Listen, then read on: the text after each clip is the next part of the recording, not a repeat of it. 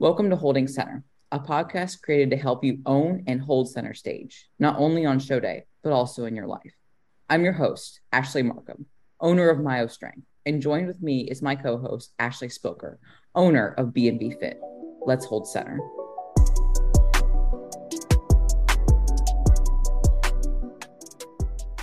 Yo, what's up?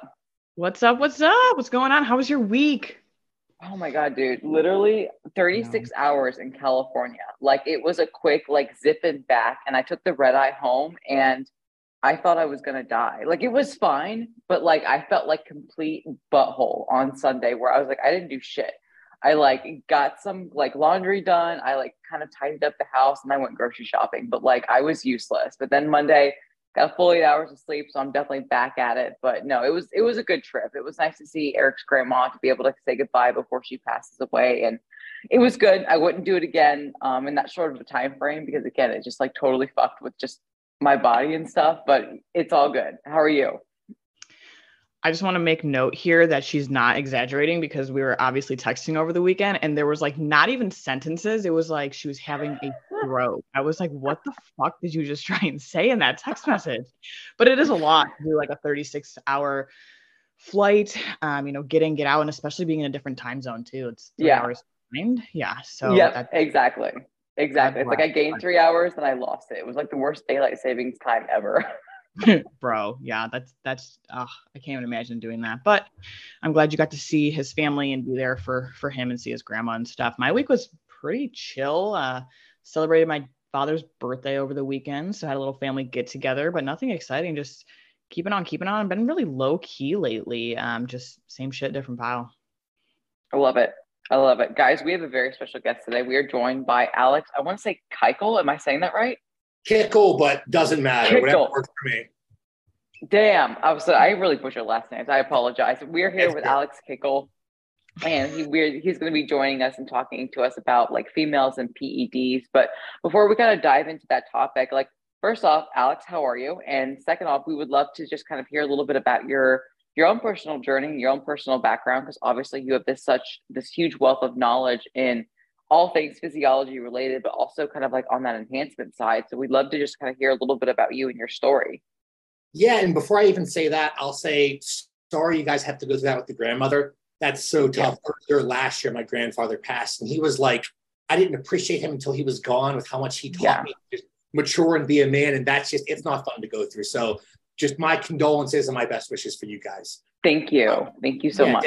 Yeah. And so for me, though, switching it completely around, I'm doing fantastic. Amazing morning with my kids. They're doing amazing. My wife just actually ended maternity leave. She's back at work today, but she works from home. So we just ping pong a little Apollo, so our third, back and forth. And we're just having a blast. Great workout today. And I'm just pretty much as happy as can be. I love it. Well, happy to hear that. And yeah, I know that you welcomed your third child in recently. So congratulations on that. Thank you. Yeah, 8 weeks old. And I feel like this third time around, we've mastered it. The first one is so hard. And you're like, how can I live like this with the sleep deprivation? Second one, you're like, oh, it's not that bad. Third one, it's give us 7 more. We'll be fine. How old are your other two? You got 8 weeks. And then how old are the other two? Yeah, so Lila's 3.5. Aiden is 1.5. And then Apollo is 8 weeks. Holy shit. Well, I guess bang them out all at once, but dang, that's a lot of little kids all at once. Good for you. Oh, we have it worked out perfectly. It's literally, this is how we have it set up. 1 year we go on vacation to Disney. Next year we have a kid. So a year to let wifey heal up and recover, Lindsay, and then have the kids. So this year is going to be Disney. Then next year, baby 4, Disney, baby 5. And we're probably going to tap out at 5. I always want to make sure I have enough time to spend with them and give them all the love I can. And I feel more than 5, I would neglect one or another. And I would just feel that's my worst nightmare. So I think 5 is going to be our magic number. Wow. Absolutely. They already outnumber you as is. You don't want to have them completely be able to do a coup where it's they can just kick you and Lindsay out of the house. Exactly. Yeah. Just put me in the basement, give me a computer so I can still write the checks, That's right. Well, again, congratulations to you. And I'm glad that everyone is healthy, happy, and safe. That's awesome. Thank you. But yeah, let's go ahead and dive into a little bit of your background. Talk about essentially how you became this I almost want to say mogul when it comes to just your knowledge on physiology and especially with enhanced physiology. What got you into it? how did you go from like learning, what I say shit about Dick, where you essentially learn nothing, to just being this person that, has webinars, that has mentorships and also ebooks? Yeah. So I started off a completely different person than I am today. I was in high school, I was never naturally smart. I always had to, try really hard just to get a C, or if I was lucky, maybe a B.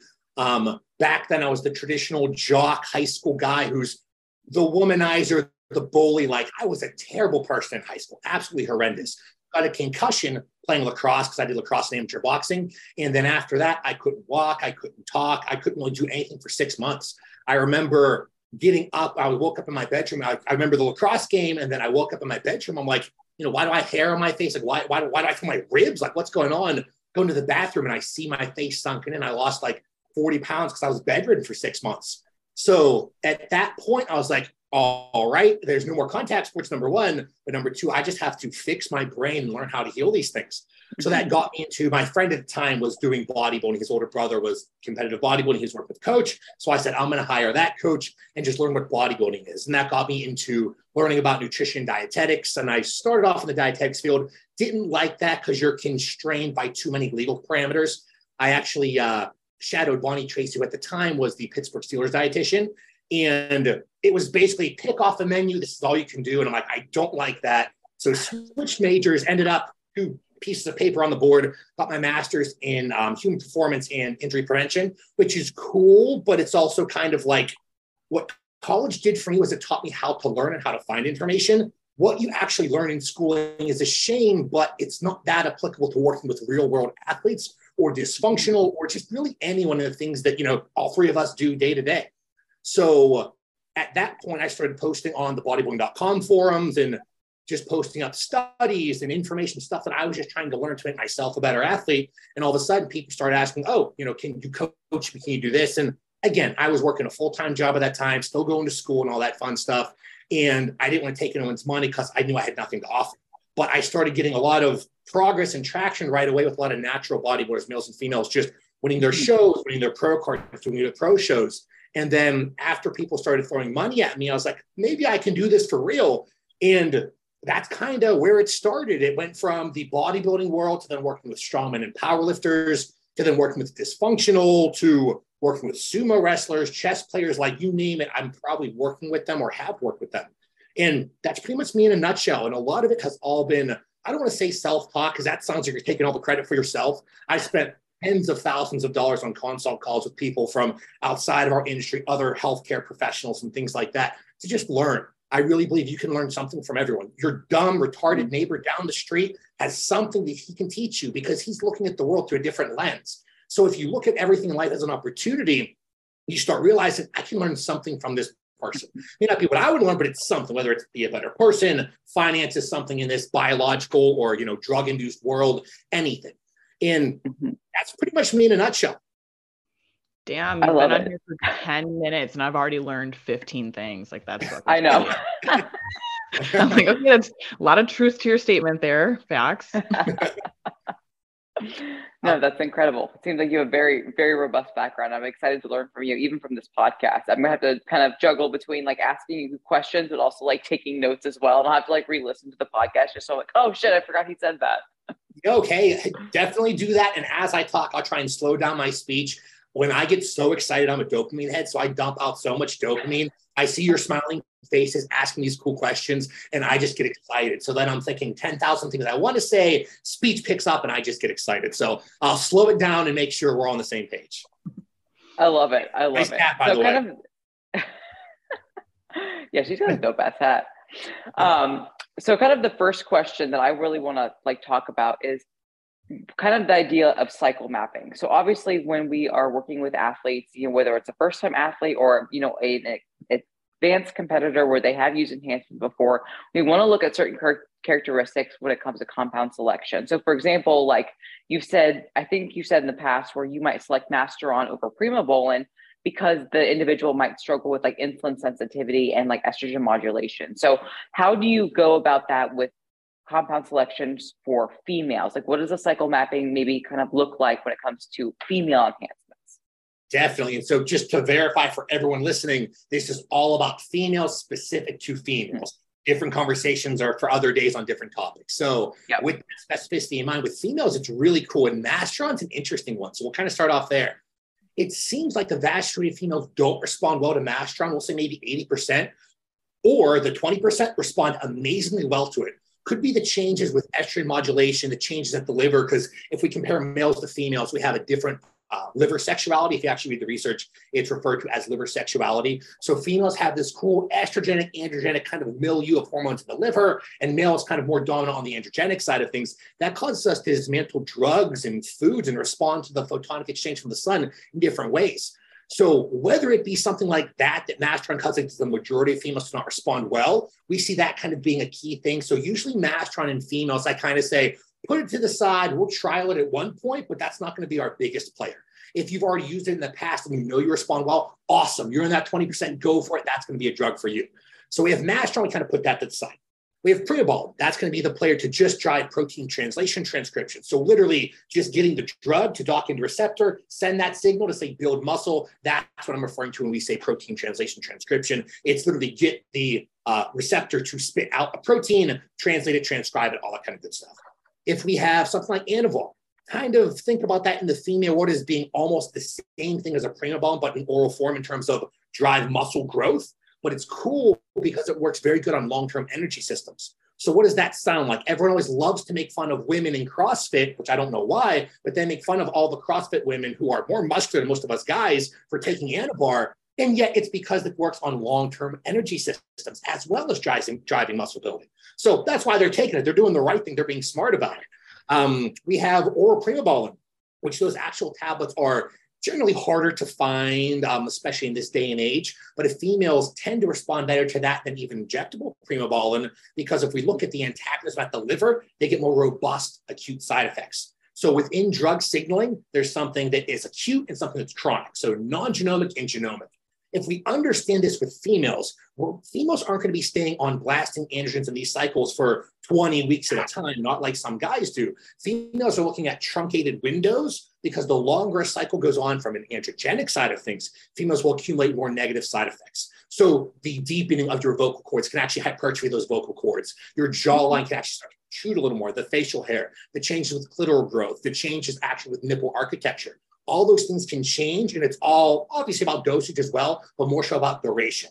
So as a blanket statement for females, if we're looking at just using an androgen, truncated, do blocks of 4 to 8 weeks, 4 to 6 weeks, something like that, so that you don't accumulate those negative side effects. So if we go back to the mapping portion of everything we're talking before, now we kind of have some of the basics down with just duration of use and all that kind of cool stuff.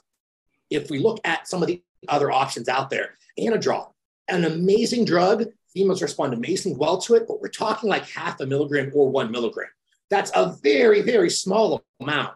Usually there's no bad drug. It's usually the dosage or introducing it to the wrong environment.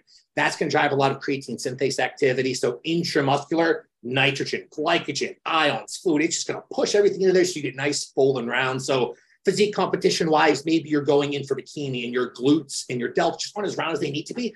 Really, really, really low dose androl can be an awesome addition there.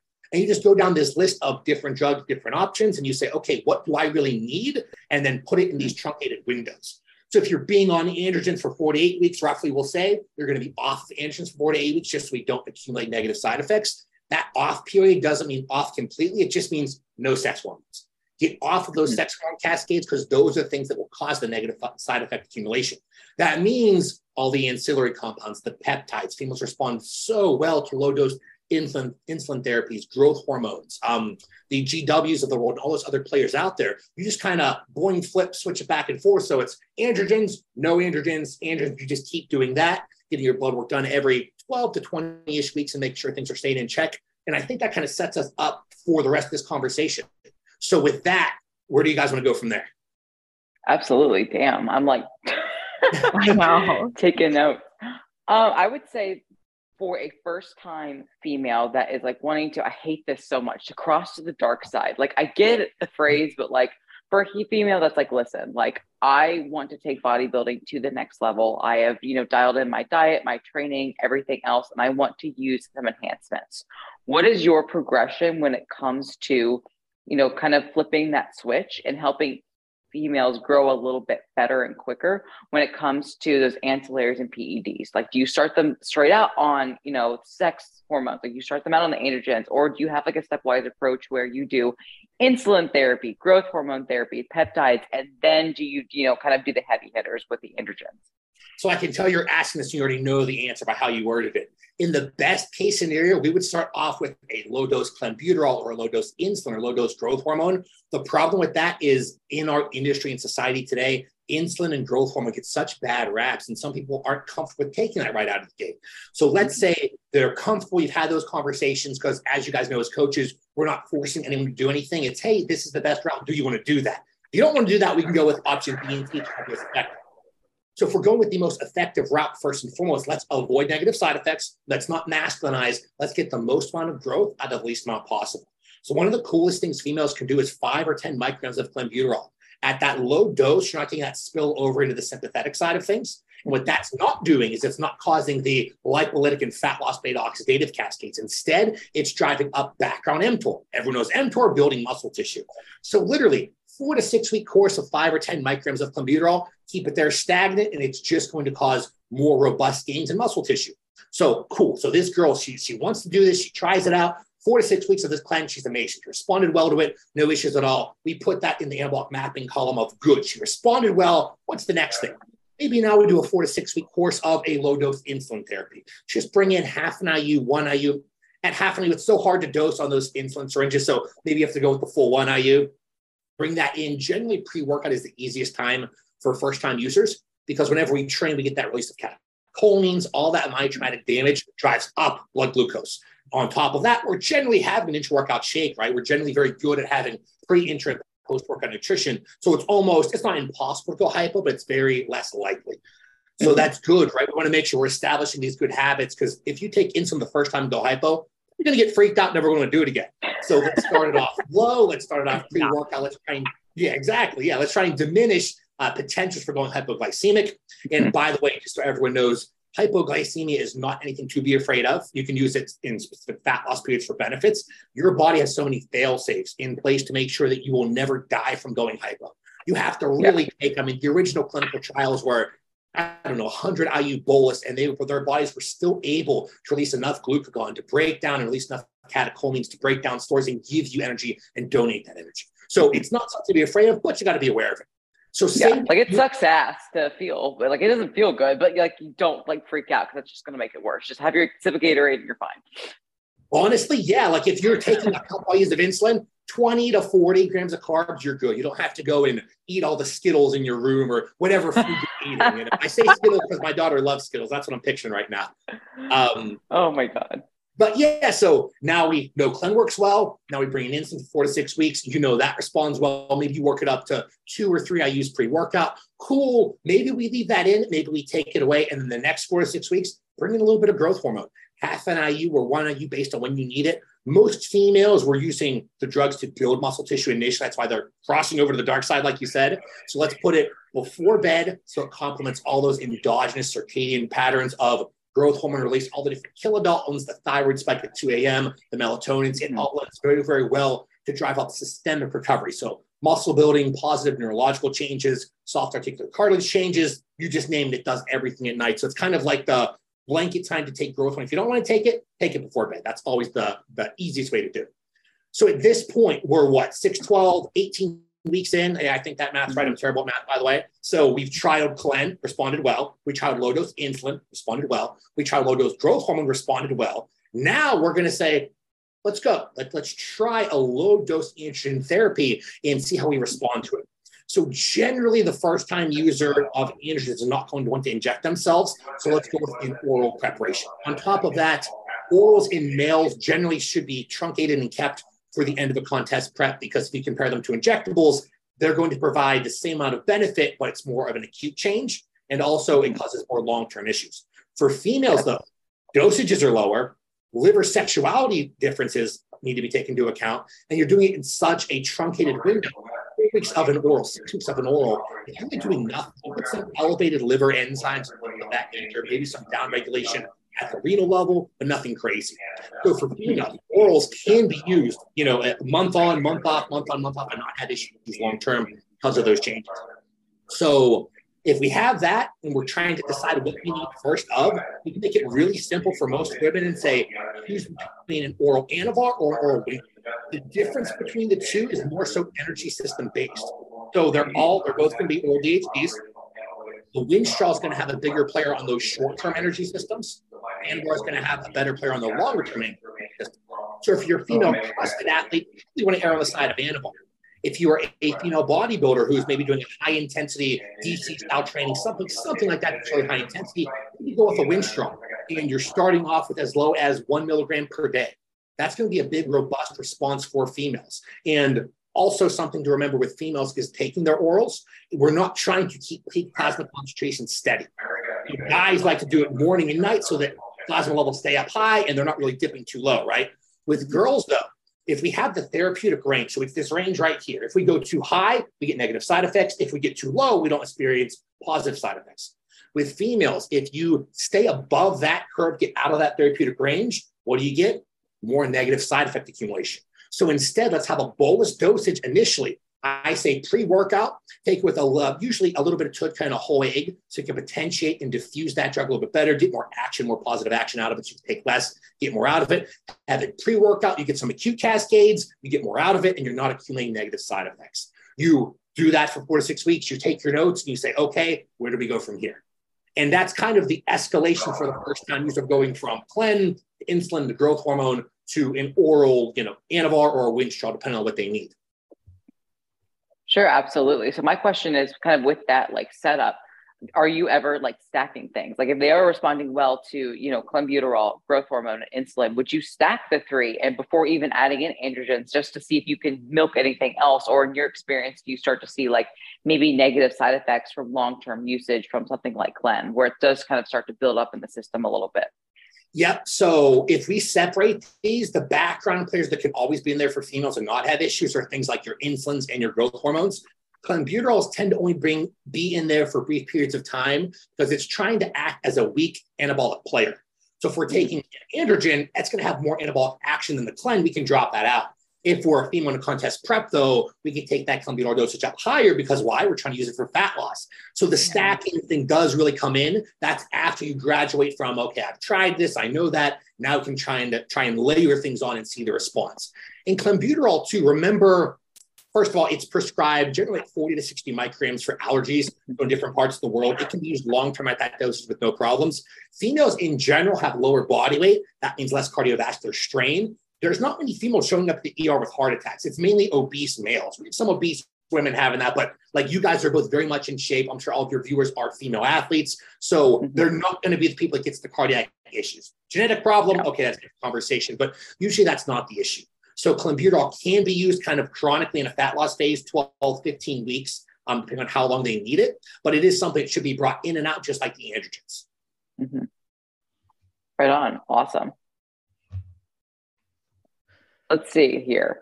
I would say my next question is, what about the bigger girls? What about the girls that are advanced? What would maybe a potential cycle design look for them, or what compounds would you definitely employ or maybe definitely not employ for those larger divisions? So thinking figure, women's physique, women's bodybuilding.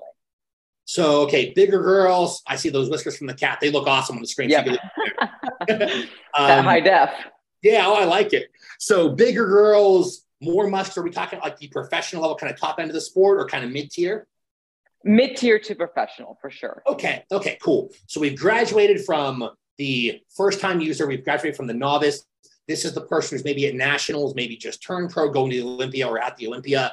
The dosages can be pretty high. So where we're talking about maybe 50 milligrams per week or under for kind of the other competitors. Once they get more advanced, dosages can be 50 to 100 to 200 to 300. I mean, if we're being very, very honest on the Olympia stage, a lot of females are at the 500, 600 milligram per week dosage. Whether they are bodybuilders, physique athletes, the dosages are very high. What everyone has to remember, though, is first of all, that's not what you need. They are an elite class of people that respond so much better to these drugs. So they can take 500 milligrams of NPP and get zero negative side effect accumulation. because that's what they were bred to do. Yeah, they just dismantle these drugs so differently. So this is why it goes back to not comparing to the elite people, but understanding where these ranges kind of lie. So if we're looking at that elite level, nandrolone phenylpropionate is an awesome one. It's really, really cool because if you study gestation at all, so I obviously got into that when we were having kids, and then I worked in the fertility world and still do that a lot. That nandrolone, that downstream metabolite gets produced during pregnancy. So in terms of, if you want to say, I hate the word bioidentical, but everyone really likes it. So the bioidenticalness of it, we're making up words now, it works and responds very well in females, and they tend to accumulate a lot less negative side effects. So NPP is a big one. Primo is a big one, injectable Primo, because it just drives muscle building. A lot of those females don't need the extra fluid retention because, let's be honest, if we're comparing genders, women were made to train harder, longer, faster, all that stuff than males, like from a fiber type architectural standpoint, and just everything. Like the female race was meant to endure more so over guys. So females can handle a lot more stress. That being said, they don't need that extra fluid to get more leverage in the gym because they're already generally pretty good from an endurance and leverage aspect. If they need that, that's a different conversation. But generally, things like your Primos, your NPPs are going to come into big players. The background dosages of growth hormone and insulin are going to be there. Metformin is a very big one. So it does a very good job of just improving overall insulin sensitivity.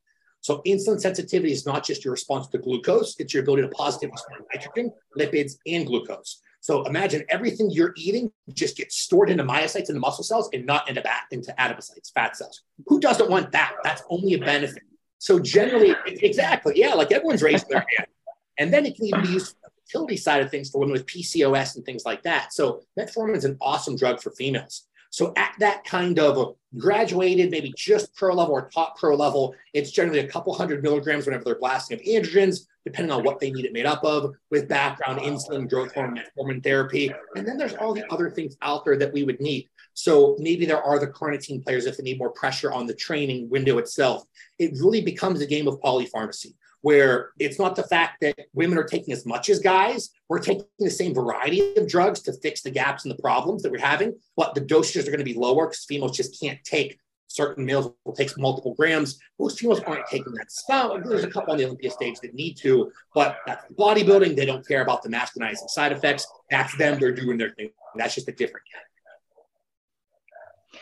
Dang, right on. Yeah. So I have a question, honestly. So would any of this matter if your client or athlete was on birth control? Would you pick a different route to go? Would there be different compounds that you would use, different dosages, like if they wanted to maintain being on birth control while taking these PEDs? Like if that was a hard pass and they're like, I'm not getting off of it, because some athletes are like that. Like that's their main contraceptive to like not get pregnant. So like, does that change your framework at all? Originally, so way back in the day when you first start working with a lot of women, you think there has to be some contraindication or something that I'm missing. Because if you have a female who's natural with taking birth control, so whether it's an estrogen, progesterone, whatever kind of therapy it is, because there's a lot of different kinds out there, IUDs, all that kind of fun stuff, what you start realizing is birth control is really about finding the product that gives you the least amount of negative side effects. Me and my wife were actually watching Netflix the other day, and there was an Asian comedian. And he was hilarious because he talked about this on birth control, about how women are trying to find the drug that causes the least amount of depression. And with birth control, it's really that. It's trying to find the drug that causes you the least amount of negative side effects. Once you find that, your other drug therapy and PED protocol does not change.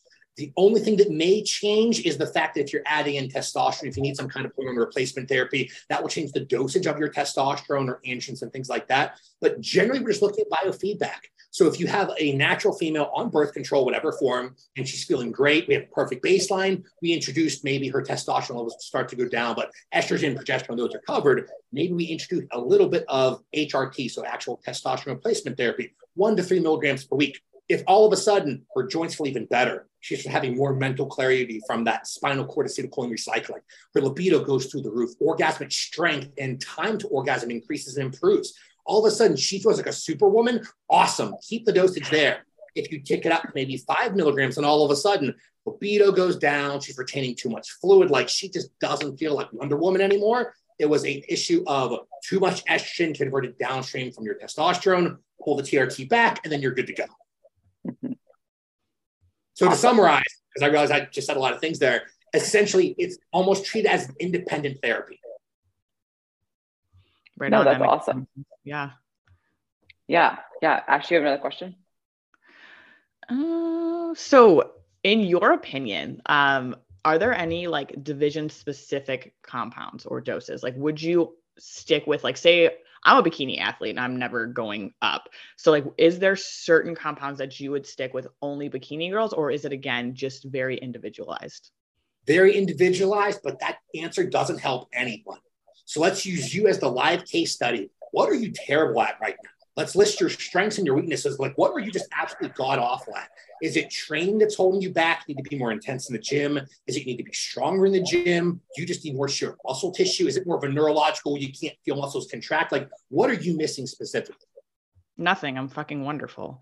No, that's a valid answer, though. Yeah. If you're just awesome, you want to accelerate it faster, then let's bring in something like an Anavar Primo to just build muscle. Let's even put a little bit of carnitine and insulin pre-workout to drive the performance of the workout itself. Let's put a little bit of carnitine maybe post-workout as well, because if we're getting stronger, that accumulates acetyl groups in the muscle. That causes us to downregulate recovery. So we need to clear those acetyl groups. So if you are just the awesome Ashley that you are, you're kind of looking at taking the dial up on everything. Like, seriously, that's a valid answer. Right. So, but honestly, no, holding me back is probably, well, I have an autoimmune disorder, so that doesn't help. So I have Hashimoto's. Okay.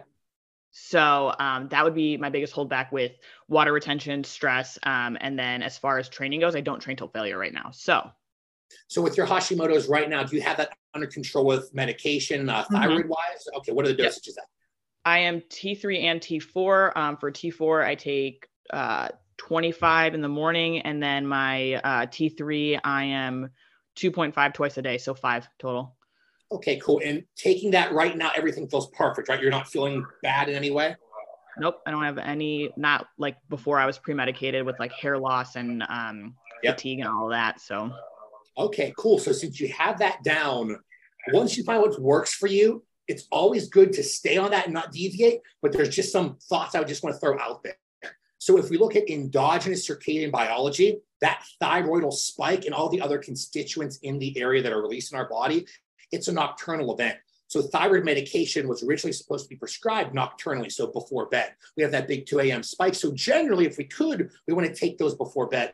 Hashimoto's, though, there's a difference. Since you're having these downregulations from an autoimmune system standpoint, sometimes your body dismantles that drug so quickly, you need a morning and nighttime dosage. So if you have to stay there, rely on what's normally going on in functional people, what can we do? We can bring some confidence that thyroid cascade. So selenium, do you have selenium or glutathione in place? I do not. Okay, cool. So selenium is going to be the thing you take in the morning to potentiate deodanase enzymatic action at night. So the deodanase enzymes are underlying here, and the thyroid hormones are up here. If the thyroid hormones to act properly, you need enzymatic action from these deodanase enzymes.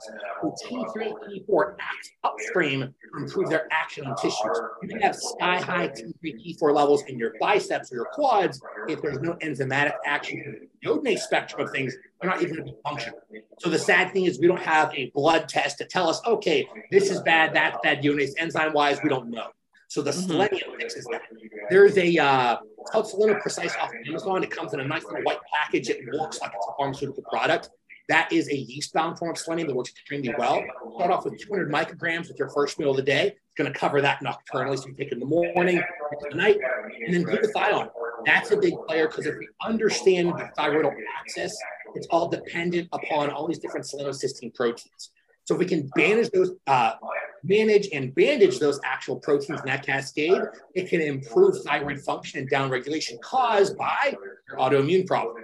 So a small dose of glutathione first thing upon waking on rest days, 2 times a week, most people are taking 1 or 2 rest days, right? Have that first thing upon waking. That's going to cover your thyroidal cascades for the next couple of days, as well as downregulate systemic fatigue, stress, and inflammation.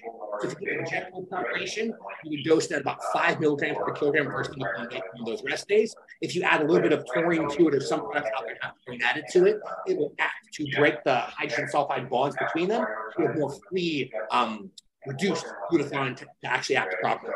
So in my females that have Hashimoto's, usually Seleno Precise selenium plus the glutathione really changes how they metabolize that medication for the better.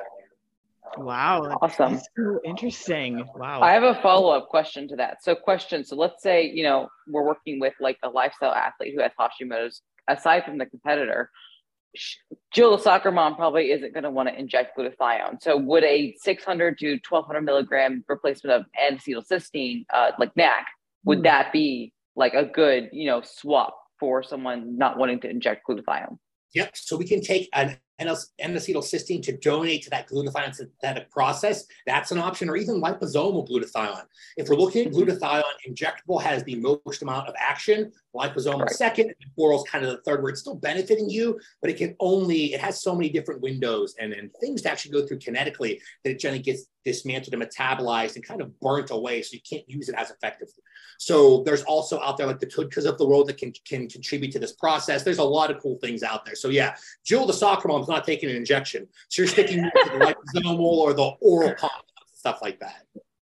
Right on, dude. That's awesome. I literally just jotted down some notes for like my Hashi's clients. Like, oh wait, probably should do this. No, that's awesome. Kind of getting back to like the dark side of peds, or I guess dark side. We need a new name for that. Like, I know, like I don't want to say the cool side because that sounds bad too. we'll brainstorm and get something going. But the dark, I mean, that's right. Let me know when you find a better phrase, because to me, it's 2023. We have a drug, a supplement, a food, an intervention to fix almost every problem. Like, drugs aren't bad. Drugs literally just saved everyone with the vaccine in 2022. Maybe it didn't save everyone, but you know what I mean? Like, we have these drugs for a reason. Mm-hmm. Yeah, we'll brainstorm. We'll let you know what we decide. But we do have some questions from our listeners. And so this one question, I feel like it's a pretty basic question. So she wants to know, does growth hormone alone help to improve body composition, or is it needed with other peds to be effective? And obviously that kind of depends upon like how you're injecting and kind of like what your goal is. Because if we're talking like intramuscular versus sub-Q, are we in a fat loss phase? Are we in a growth phase? And that definitely is going to be dependent. But she's specifically alone. Do you see in your like female athletes, if they're just using growth hormone, are they going to see these, wild body composition changes? Oh, 1000%. So all these drugs work in isolation. It's just in our world of polypharmacy with athletes, we tend to want to do more. Like, our glutes, our hamstrings are growing so great. I want to get them even bigger. My biceps are finally growing. I want it even bigger. So we honestly just get a little bit too caught up in that we tend to take multiple things at one time. Just growth hormone therapy alone works extremely well. The change between even like subcutaneous or intramuscular is really the changes in kinetic action. So generally with growth hormone, we just need subcutaneous, intramuscular, maybe if you're trying to time it like that post-workout window, but otherwise we can do sub-Q, because what it also does very well is it drives localized fat cell apoptosis. So you have more fat on your glutes, trying to get them leaner, literally inject it sub-Q into your glutes, you start losing more fat from that area more effectively. So it's going to do all the goodness that it does. It drives a lot of positive neurochemical changes, obviously improves sleep. It just does so much. It's the reason why I have an 85-page ebook on it, because it's just such an interesting molecule. I love it.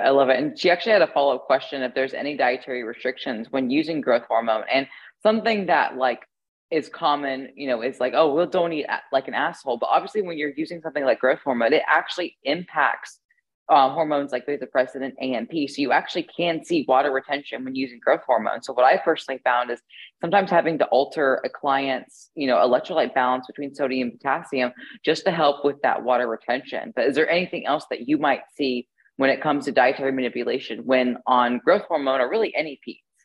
Yeah. So with growth hormone specifically, if you're getting a ton of edema from it, you're taking too much, or you're not in a functional position to use it. So if we look at baseline health, and I say health more meaning in terms of energetics, so what's your resting heart rate, nocturnal heart rate, blood pressure? Can you nasal breathe while you're training and not be out of breath? Like, if you are more energetically proficient, you're going to metabolize these drugs better and get less negative side effects. So if you have an obese client, female, comes to you and she's 250 pounds, needs to lose a bunch of weight, takes an IU of growth hormone before bed or first thing upon waking, whatever, and she gets more fluid retention because she's very dysfunctional. She can't dismantle and metabolize that drug yet. Get her lean, then bring it in, it's going to be a different story. So that's specifically with growth hormone. But in general, with dietary restrictions, Nothing with androgens, nothing with like ancillary compounds. The biggest one would just be insulin, but that's the blanket statement. Make sure you're eating whenever you take your insulin, unless if you're trying to use it to drive down blood sugar levels, to donate more free fatty acids to the bloodstream. So like before a fasted cardio or like a PBO walk outside, something like that. But that's lower dosage specific. But in general, think of diet as one thing and drugs as another. The drugs are changing women into something they were never meant to be. Same with guys. When you're an enhanced female, you're no longer natural. And that makes obvious sense, right? But you literally are operating at such a different level. The moment you take one drug, oral, injectable, whatever, you're forever changing your genes, generally for the better. But obviously some people can abuse and then you get some negative cascades. But in general, you're a different creature now. You respond differently. You have to treat drugs in an enhanced environment completely separate from your training and your nutrition. And then you obviously have to blend it all together at the end. So it's not completely exclusive, but initially your mindset has to be, okay, my training is down, my nutrition's down, my road work's down, then the drugs come in to complement all of those. It's never the other way around where you take the drug and then fix it with food or training. It's food, training, all that fun stuff, then take the drug. That's literally all this community is. It's like, oh, well, I'm taking all these drugs and their diet's a mess. And you're like, what are you doing? It's tough, right? You know, because now in today's day and age, you have semaglutide to manage hunger. You have different things like modafinil to manage energy. You have all these cool things to fix all your problems. Sometimes people get lazy. That's it. People get lazy sometimes. Get that tattooed on my forehead. That's right. That's right. I have just one final question for you. So I've seen you talk about like Turinabol and Anavar having kind of like a 1 + 1 = 3 effect in women. So what dosage of each compound do you see these effects, and kind of like what female population would this be like the most applicable for? So if you are the person who says, when I ask them the question, you say, I'm just freaking awesome, I don't need any help, like someone we know, that's the person who can get away with it, because it's driving the Anavar, which drives a heavier pressure on protein synthesis and translation, but also driving the Turinabol energetic actions. So you're not only building muscle tissue faster, but you're driving your performance faster. So generally dosages can be as low as 1 milligram each, or all the way up to whatever that person's taking. So dosages are as low as 2 milligrams total, could be 5 of each, 10 of each. It's really generally kept, I like to keep it at a 1-to-1 ratio, because remember, this is for the person who is just a beast, absolutely awesome, has a cool beanie on, nice white fingernails, nose ring, and they just need more of everything. That's awesome. No, that's great. Any other questions you have, Ash? I don't think so. Like I just like want to re-listen to all of this because it was just so much to take in. It was such good information. You're just very knowledgeable. We appreciate you so much. I'm just ready to like play it back because I want to already listen to it again and be like, damn, I need to take some more notes. Absolutely. No, same. I do have a question just regarding like, you know, where can the people find you? So obviously like you have all of this great information. Like, you know, I think you were quoted saying that you only follow your wife on Instagram. So I know you're not like super like into like following people and stuff like that. But like if people want to follow you and learn more from you, where can they find you? Yeah, definitely. So I only follow my wife on Instagram. It's just because like I'm so happy in my day-to-day life with my kids, my wife, my clients. Like I don't need to look outside for anything else. So I always tell people, like, there's no other grass that's greener than my front lawn. Like I guarantee you no one's grass is greener, so I don't gotta look anywhere. So with that being said, though, thepreppycoach.com, and then I post a ton of stuff on my Instagram, which I always forget. It's like, it's my name and there's like a dash or an underscore, there's something. So if you go to I think it's Alex_Kickle. Close enough. Tickle. Damn, I'm trying to remember Tickle. Or everyone always says Tickle. It's whatever. Oh my God, you seriously are only following one person. Oh my God. Oh, I love this. Yeah. True to his word. He's straight up. He's true. He's literally only following one person. That's so funny. That's so funny. Well, Alex, thank you so very much for your time today. I hope that a lot of people get a lot of knowledge from this. Oh, we have one final question. Ask the question. Oh my God, I'm going to ask the question. Okay, so Alex, what does it mean to you to hold center? To hold center. So, you know, in bodybuilding, when you're holding center, a center stage, first place, what does it mean? What does that mean to you? How do you get there? What does it take to hold center? I think probably not what most people think. It is the ability to have the confidence the ability to display yourself in every situation properly. What I mean by that is, again, whenever things are going bad, how do you respond? When things are going good, it's pretty easy to be positive and happy. But when life kicks you in the face, what do? If you're not holding center on stage and you're on the far end, you deflate. You stop flexing your glutes as hard because, oh, I'm not center stage. No, you fight even harder. You pose harder. You put a bigger smile on. You make people realize you. You stomp your heels on the stage. You say, hey, I'm over here. Like, you make people look at you, and you're always staying and doing things in a positive light and always trying to, I don't want to say fight for more because that sounds kind of lame, but you're always trying. It's always a good, positive effort. To me, that's what that means. Damn, I love that. That was an awesome answer.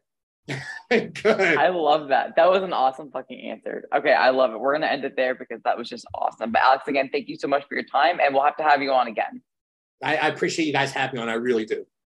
Absolutely. All right. Peace. Adios.